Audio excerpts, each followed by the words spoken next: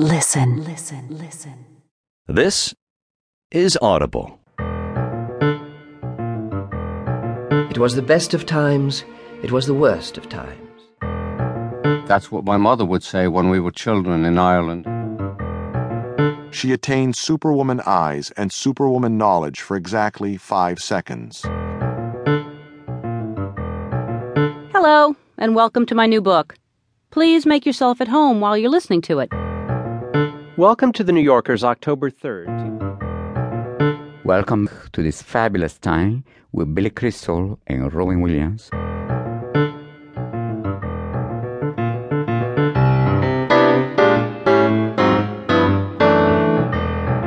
To be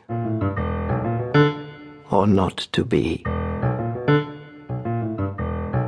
That is the question.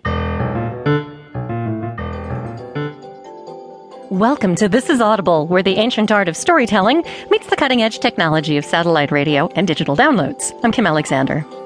This is Thanksgiving week, when it's worthwhile to look up from your pile of mashed potatoes and think about the world around you.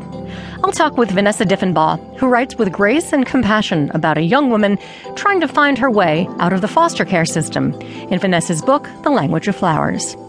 Maggie Linton talks with the heroic Kevin Sorbo, who'll talk about what nearly struck him down in his biography, True Strength, my journey from Hercules to mere mortal, and how nearly dying saved my life. And finally, a few words from the delightful Ellen DeGeneres with her new memoir, Seriously, I'm Kidding. First, Maggie has the top 10 nonfiction downloads from Audible.com. 1, this 2 is 1, 2, 3 Audible. The Count Download. 3, 2, 1. Thanks, Kim. You're listening to This is Audible on SiriusXM Book Radio or via digital download from Audible.com. I'm Maggie Linton. It's time for the Count Download of the top 10 nonfiction titles available for download from Audible.com. Originally written in 1969, it's the teachings of Don Juan and his apprenticeship with a Yaqui sorcerer. The goal is to extend world views beyond Western traditions. Be enlightened with number 10, The Teachings of Don Juan, a Yaqui Way of Knowledge by Carlos Castaneda. As the world becomes more populated, we learn that we are more alike than other nations than not. How we can grow relationships in a positive way is examined by the 9th-ranked Can Intervention Work by Rory Stewart and Gerald Noss. Paris became a melting pot for artists, writers, doctors, politicians, and others who were forward thinkers between 1830 and 1900. The result was a renaissance where everyone was welcomed and flourished. Learn about this time with number 8, The Greater Journey, Americans in Paris by David McCullough.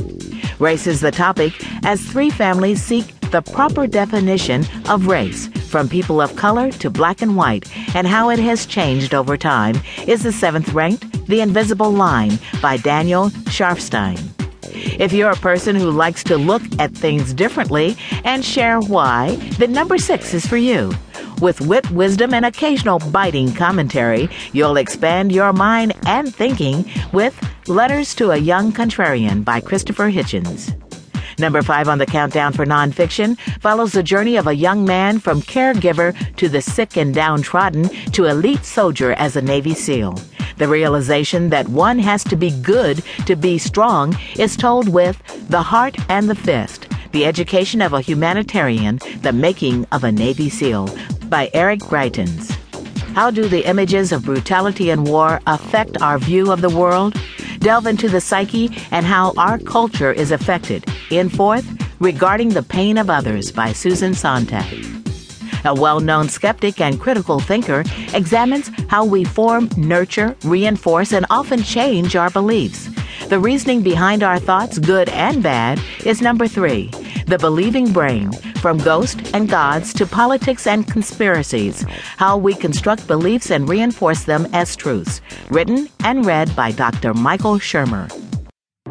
The 1990s Uber conspiracy theory television series, The X-Files, was a decade-defining and culture-reflecting mosh pit of UFOs, extraterrestrials, psychics, demons, monsters, mutants, shapeshifters, serial killers, paranormal phenomena, urban legends turned real, corporate cabals and government cover-ups, and leakages that include